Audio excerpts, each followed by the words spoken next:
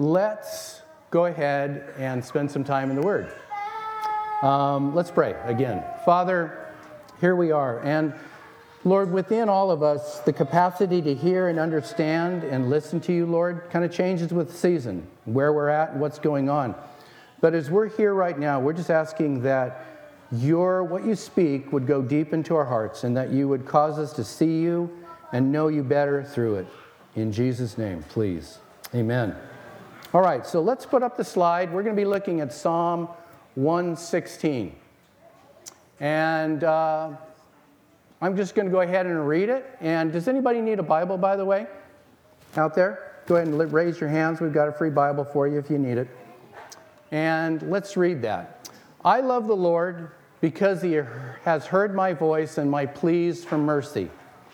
Because he inclined his ear to me, therefore, I will call upon him as long as I live. The snares of death encompassed me. The pangs of Sheol laid hold on me. I suffered distress and anguish. Then I called on the name of the Lord. O Lord, I pray, deliver my soul. Gracious is the Lord and righteous. Our God is merciful. Just like that song we sang earlier. The Lord preserves the simple. And when I was brought low, he saved me. Return, O my soul, to your rest, for the Lord has dealt bountifully with you. Next slide. For you have delivered my soul from death, my eyes from tears, and my feet from stumbling. I will walk before the Lord in the land of the living. I believed, even when I spoke, I am greatly afflicted. I said in my alarm, all mankind are liars. So what shall I render to the Lord for all his benefits to me? I will lift up the cup of salvation and call on the name of the Lord. I will pay my vows to the Lord in the presence of all his people. And the final slide. Precious in the sight of the Lord is the death of his saints. O Lord, I am your servant. I am your servant and the son of your maidservant. You have loosed my bonds. I will offer to you the sacrifice of thanksgiving and call on the name of the Lord. I will pay my vows to the Lord in the presence of all his people, in the courts of the house of the Lord, in your midst, O Jerusalem. Praise the Lord. Cool. So this particular song that's written by an unknown writer, some say it might have been David, it's one of the Hallel songs, which means it's one of the songs of praise.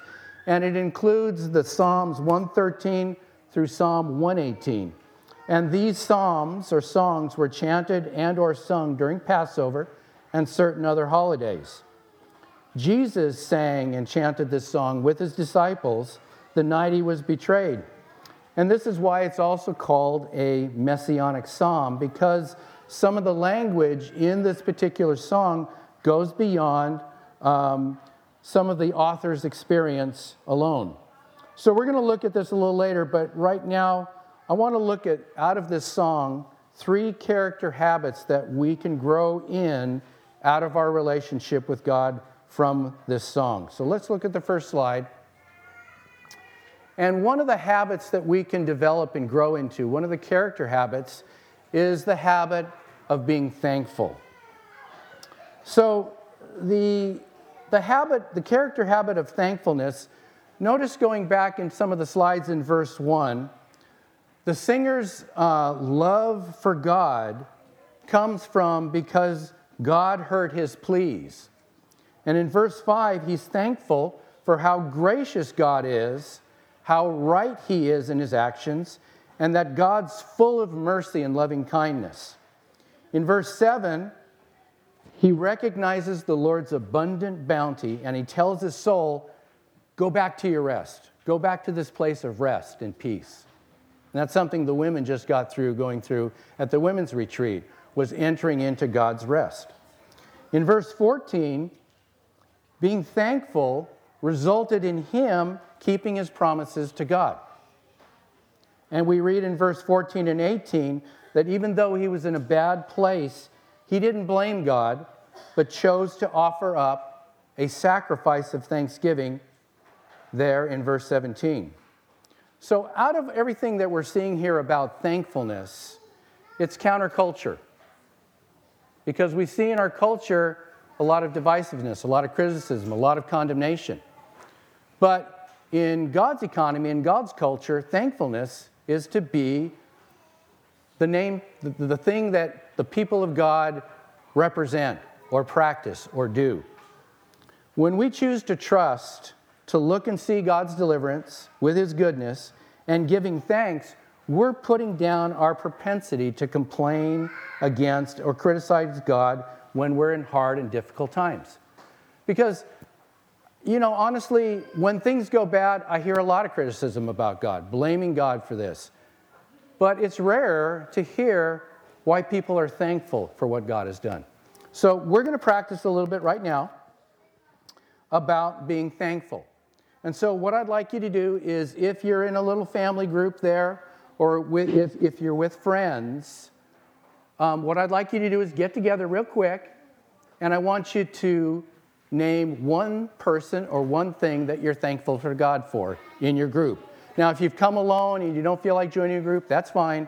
Just do that by yourself and thank God for that. For those of you that are on live feed, I encourage you to just spend some time being thankful and naming that off before the Lord, and then we'll come together again and we'll continue the message. So let's get together in a small group with your family or the friends next to you, or if you're by yourself, do that, and we'll get back, okay?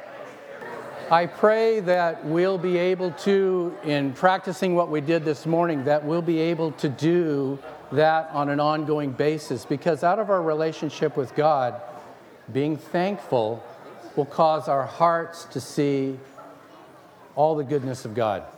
And there's one thing I'm really thankful for, is the birth of my new granddaughter. And there she is. Pretty sweet, huh? Well, of course, I'm not going to ask you to say, oh yeah, for sure, but I'm prejudiced. Okay, let's go to the next slide.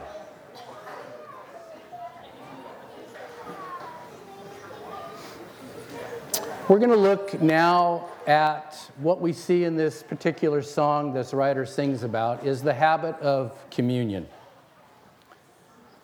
Notice the next slide where he says,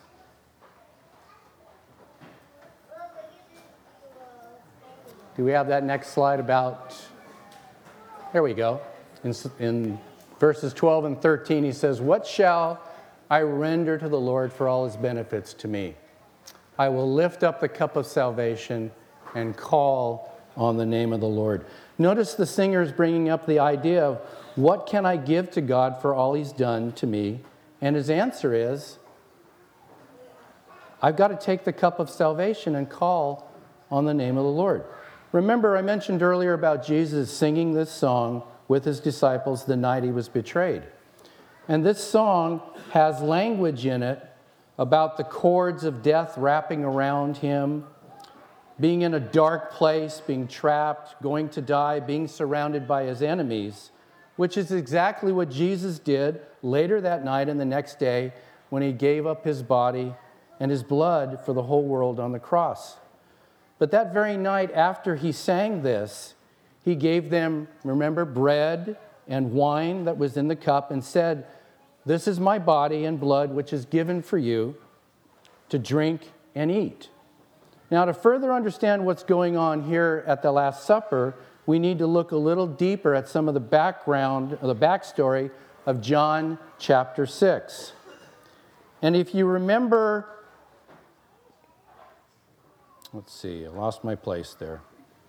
And if you remember what's going on in John chapter 6 is that Jesus had miraculously fed 5,000 men along with a number of women and children.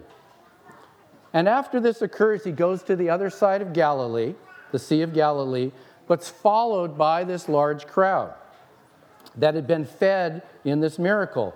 And when they find Jesus, they begin to ask Him where He had gone. But Jesus said very clearly, you didn't follow me because of the miraculous signs you saw.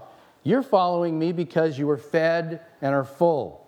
And then He proceeds to tell them, don't work for food that simply perishes, but work for the food that endures to eternal life, which the Son of Man will give you." So this led to the question of the crowd, well, then what must we do to do the works of God? Let's go ahead and go to that song, the next slide there. And Jesus answered them in verse 29, "This is the work of God, that you believe in him whom he has sent." Now Jesus then goes on to describe in great detail what believing in him means. And he says later on in verse 35, "I am the bread of life. Whoever comes to me shall not hunger. Whoever believes in me shall never thirst." And he says in verse 51, "I am the living bread that came down from heaven, and if anyone eats of this bread, he will live forever. And the bread that I will give him, that I will give for the life of the world, is my flesh." Now, those are dramatic statements for just a mere man to say, and yet it has impact for us. Now, as Jesus goes on revealing who he is and what he's come for, this really begins to anger the crowd and causes them much confusion, to which Jesus then, instead of clarifying it or calming them down, declares in a more dramatic and shocking statement, the next slide. "So Jesus said to them, 'Truly, truly, I say unto you, unless you eat the flesh of the Son of Man and drink his blood, you have no life in you. Whoever feeds on my flesh and drinks my blood has eternal life, and I will raise him up on that last day. For my flesh is true food, and my blood is the true drink. Whoever feeds on my flesh and drinks my blood abides in me, and I in him. As the living Father has sent me, and I live because of the Father, so whoever feeds on me, he will also live because of me." Pretty incredible statement. John records that after Jesus made this statement, those who heard it said, "This is a hard teaching. Who can accept it?" Which it is, isn't it? There were many who followed him that left, even to the point where Jesus turns to the 12 disciples who were closest to him and said, "Will you also stop following me as well?" To which Peter replied, "Who else would we go to? For you alone have the words of eternal life, and we believe and know that you're the Holy One of God." And so at this Last Supper, as Jesus is talking about his body and blood being given over for them and the whole world, he uses the cup and he uses the bread as symbols of who he is and what it means to live in him. So the disciples would have had a better understanding of this particular song that they would have sung, describing the cup of salvation being lifted up and calling on the name of the Lord, and would better understand and see what communion in him really meant, because they would remember what Jesus said back on that mountain in John 6 about his flesh and his blood being drink and food indeed. So when we take the bread and the cup, as often as we do it, it's an outward practice of our inward life that is feeding and drinking richly of the Lord Jesus as our very life. And so this process of communing with him at this level is a growth that only occurs as we spend time with him, taking him in like food and drink, exchanging our life for his life. And it's a communion with him. It's not just an action that we do maybe on a Sunday or during the week. It's a continual action of exchanging life for life. Granted, it's a deep mystery. And yet we grow in this process as he reveals the depth of this mystery. So, what can we really pay back to God for all he's done for us? We can never pay him back. So let's be like the psalmist. Let's receive more. Let's give our lives to him. So, we're going to have a time of communion right now. As a group, as a family, or as friends, or by yourself if you so choose, we're going to have a time of communion. We have the implements up here and over here on the back there, the back direct center, and off to my right over there. So we're going to take some time to have some communion. So if you want to get up, take the implements, you can do it, you can take it back to your seat and do it together. But remember, what we're doing is representing what's going on inwardly as we're giving ourselves to Him and feeding on Him because we're so hungry and so thirsty and so needy. That's why we're taking communion, because it's an act of what's going on inside. So let's go ahead and do that. So as we're taking communion and continuing to do that, the idea of believing in Him is much more than just a mental assent of something that someone did and, yeah, I believe that Jesus died. Obviously, as Jesus describes this relationship with Him, it's a very intimate, very deep, and very full and mysterious kind of life exchange. And yet it's something that when we're doing what we're doing here, we're simply reaffirming the fact that this invisible God who came down in human form, as we're celebrating this Christmas season, came as a little child and became a man and then became less than a man on the cross to give up His very life so that we can live.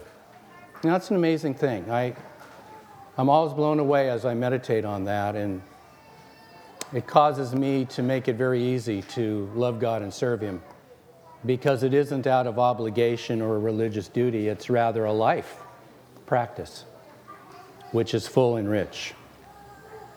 So let's go to the last slide, and as we do this and finish up, I'm going to have the band come up, worship band. And as they're coming up, in the rest of the psalm, there's this character habit of growing into its calling on His name. Prayer, calling out, pleading. It has different expressions, doesn't it, in our humanity.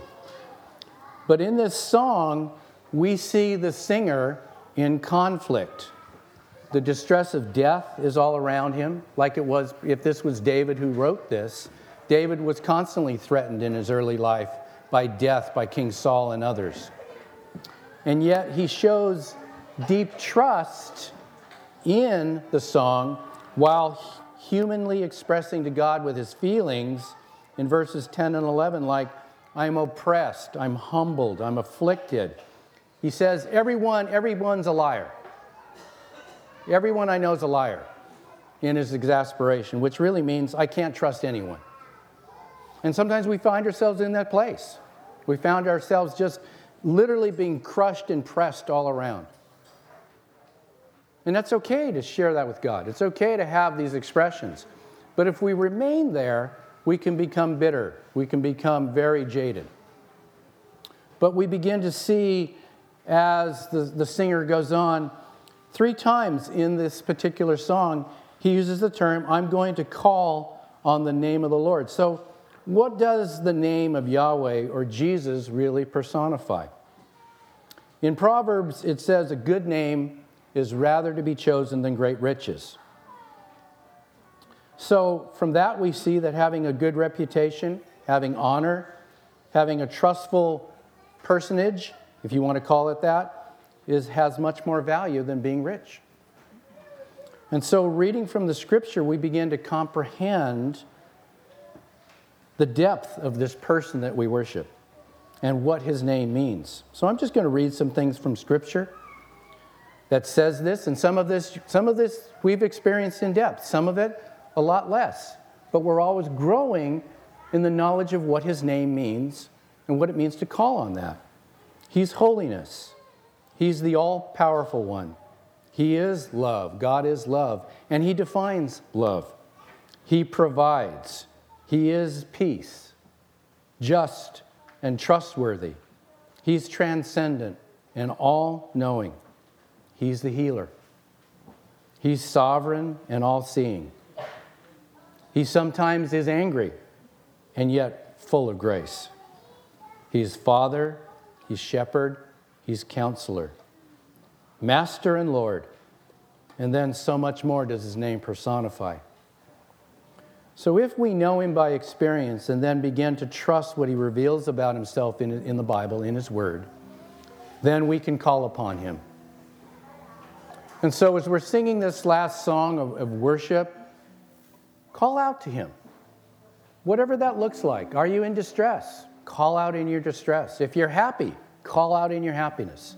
Sing to him. And begin to grow in this process that no matter whether you're driving the car, no matter whether you're at home or you're at work, he's always near. His presence is there. And you can call on him and begin to deepen that relationship. Develop the habit of calling on him. So let's do that. Let's all stand and we'll worship.